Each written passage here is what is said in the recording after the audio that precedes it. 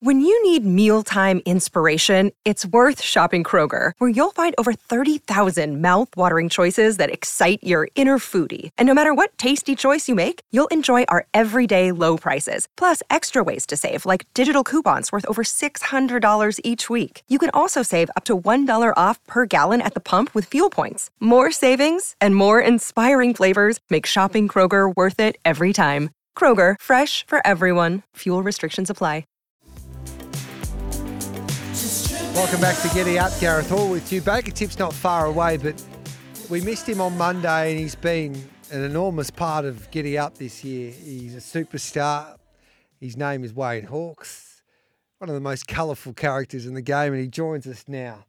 We just wanted to say Merry Christmas to Hawksy. G'day, Wayne. Good morning. That normally goes for the gangland people, doesn't it? Colourful. Well, that was, yes. Well, you're definitely colourful. Do you have a highlight for 2023? I think the Caulfield Melbourne Cup winner without a fight. We are the way that racing is now with the overseas horses dominating the Melbourne Cup.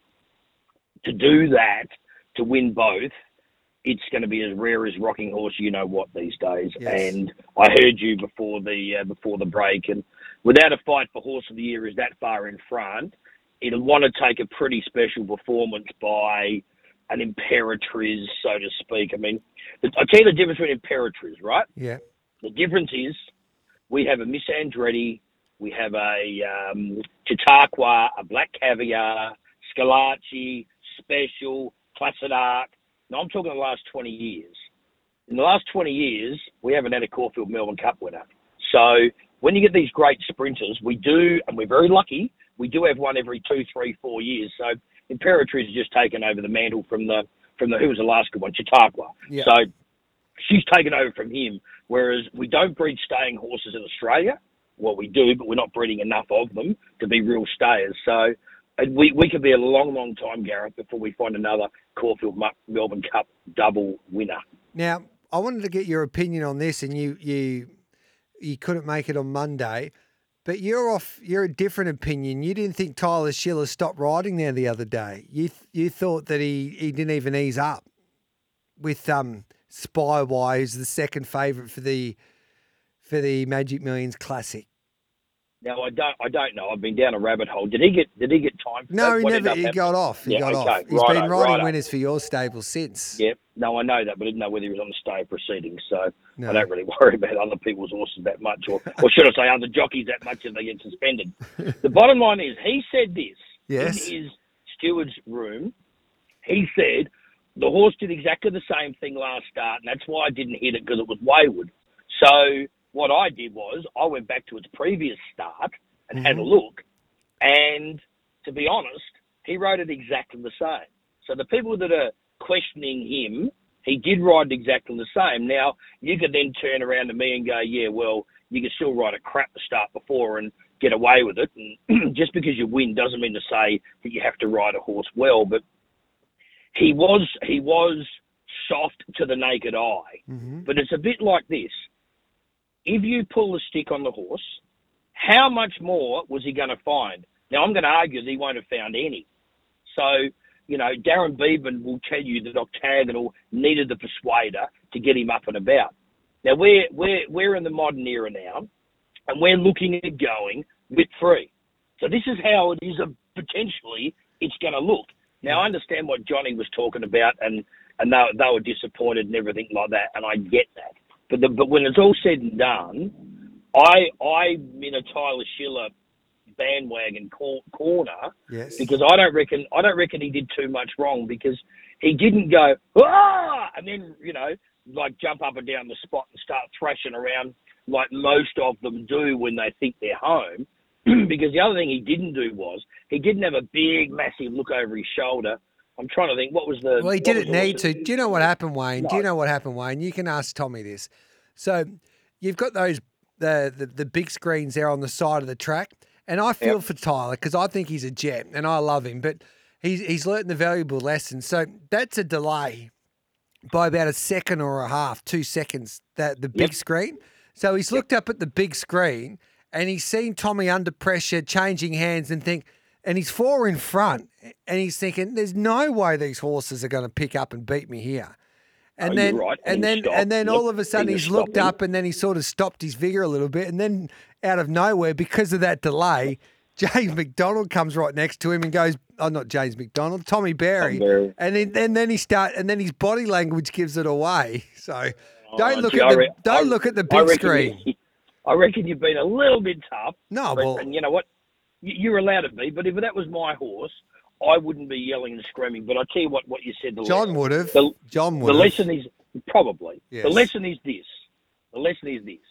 Regardless of whether you're 4 in front, ride the horse through the line. Correct. That's what it's all about. Yep. So when it's all said and done, because if you ride the horse through the line and it gets beaten, mate, there's no blue. We're not even talking about it and move on, because he's not the first one to nearly get caught napping, and he won't be the last. But expect it, folks. I mean, this is what Racing Victoria want. They want it whip free and things like that. So this is what the stewards are going to have to put up with and face, because in the day, the person that gets put in the hot spot's the stewards, because all of a sudden they go, right, should have won, shouldn't have won, should he get suspended for sitting up on the horse?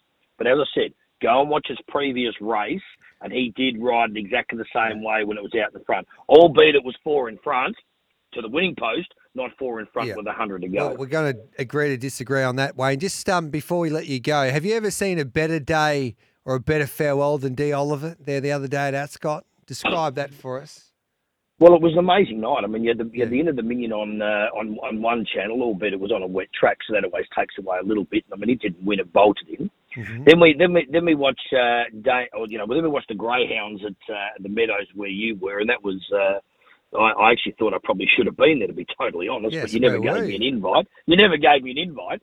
So, and this was all sitting downstairs at home on the couch, and then all of a sudden you see D. Oliver, what happened, and I mean, that great adage, fairy tales do come true. Well, most in racing don't. I mean, there's so many, the Black Caviar did and Winks did in the modern times, but we've had some shockers over the years. So for him to do what he did, it was deserved, because, I don't rate him as the GOAT. I don't rate him as the greatest of all time. He's the greatest of all time in Victoria.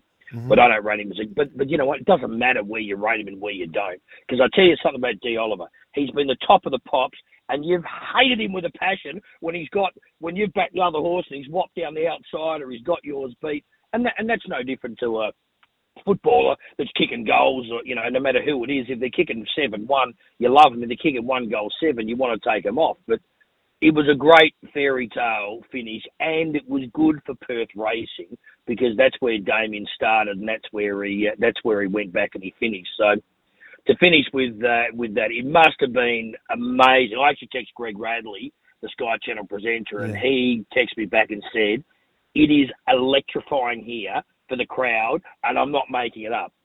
So Greg's a good fella and a realist, so he said it was electrifying. So good on him for having the fairy tale. Good on him. He's ended on such a high, and who is the greatest then? Who is the greatest of all? He's got the greatest record from a Group 1 perspective, from successes there and at the highest level. But who's the GOAT? Who's the GOAT in your eyes, Wayne? Well, I tell you what, Mick Dittman, Jim Cassidy, Shane Dye, Darren Beedman. You throw them up against D. Oliver, and it's a massive, massive pub talk. But let me tell you, Oliver is not better than them. It's an opinion, and you're allowed it. You haven't even got him in the top 5. No, yes, I do. No, you say you got Dittman? He's in the top. Yeah, Dittman. Yes. Cassidy. Jimmy Cassidy. Yep. Darren Beedman. Yep. Shane Dye. Yep. Damien Oliver. So 5. And you know what? We're missing Stephen King. We're missing Glenn Boss. We're missing Pat Hyland. I mean, we can go on and on. But in the more modern era, that's what we need to. You half need to be in the last 10, 20 years, because I reckon going any further back than that, it's another area of completely different people. But, mate, you can't tell me Oliver's a better jockey than Dittman, or a better jockey than Shane Dye or Darren Beedman or Jim Cassidy. More consistent. Well, look, you know what? It's still all Opinion. pub talk. I reckon. But I mean, you know what the best thing was? What? 20 years ago, you'd walk in the jockey's room, and it'd be Melbourne Cup week, and I mean, it just didn't matter, because you just threw the colours in any of those blokes, and you're missing Stephen King and Darren Gauci and Greg Childs. And I mean, the jockeys' rooms were full of the best of the best. Now, everyone, and I'm going to say it, everyone goes on about how great these jockeys are today. There are some that are in that level, but I tell you what, it gets pretty thin pretty quick. We desperately need some more jockeys coming through, because when you're losing J-Mac to Hong Kong for 6 weeks, what if he gets a sniff and doesn't want to come back? You've lost Hugh Bowman. You know what I mean? We need those. Brett Abdullah's up there as well. So we need these better jockeys back at home. We don't want Damien Lane going to Japan. We want him to stay here because we need him. Racing needs Damien Lane. There's no doubt about that. Yeah, he was at Bunbury yesterday. Hey, Hawks, you got to go. But should we back your horse in the first at Moonee Valley tomorrow? He's arrived down in Melbourne and he looks fantastic, and good form's winning form. He was here this time last year for the Magic Millions, and he wasn't fair income, so he had the 2-stone liner operation. Yes. And obviously you can see 12 months later he's put a couple on end, so it'll be a nice race for him, and he'll be very, very, very hard to beat. Right. I don't say we'll win because they get beat when I say that, so he'll be hard to beat, Gareth. Let's get along. Hey, have a Merry Christmas. Looking forward to doing this show with you on the Magic Millions. We're heading up there now, so looking forward to it. And thanks to all the listeners, and you know what, for the people that love me, thank you, and the people that didn't love me, keep sending the stuff in. I love it. Good on you, brother. Thanks for that. Merry Christmas to Jane and the family, Michael and Claire and Johnny and Mrs. Hawks. Thanks for that.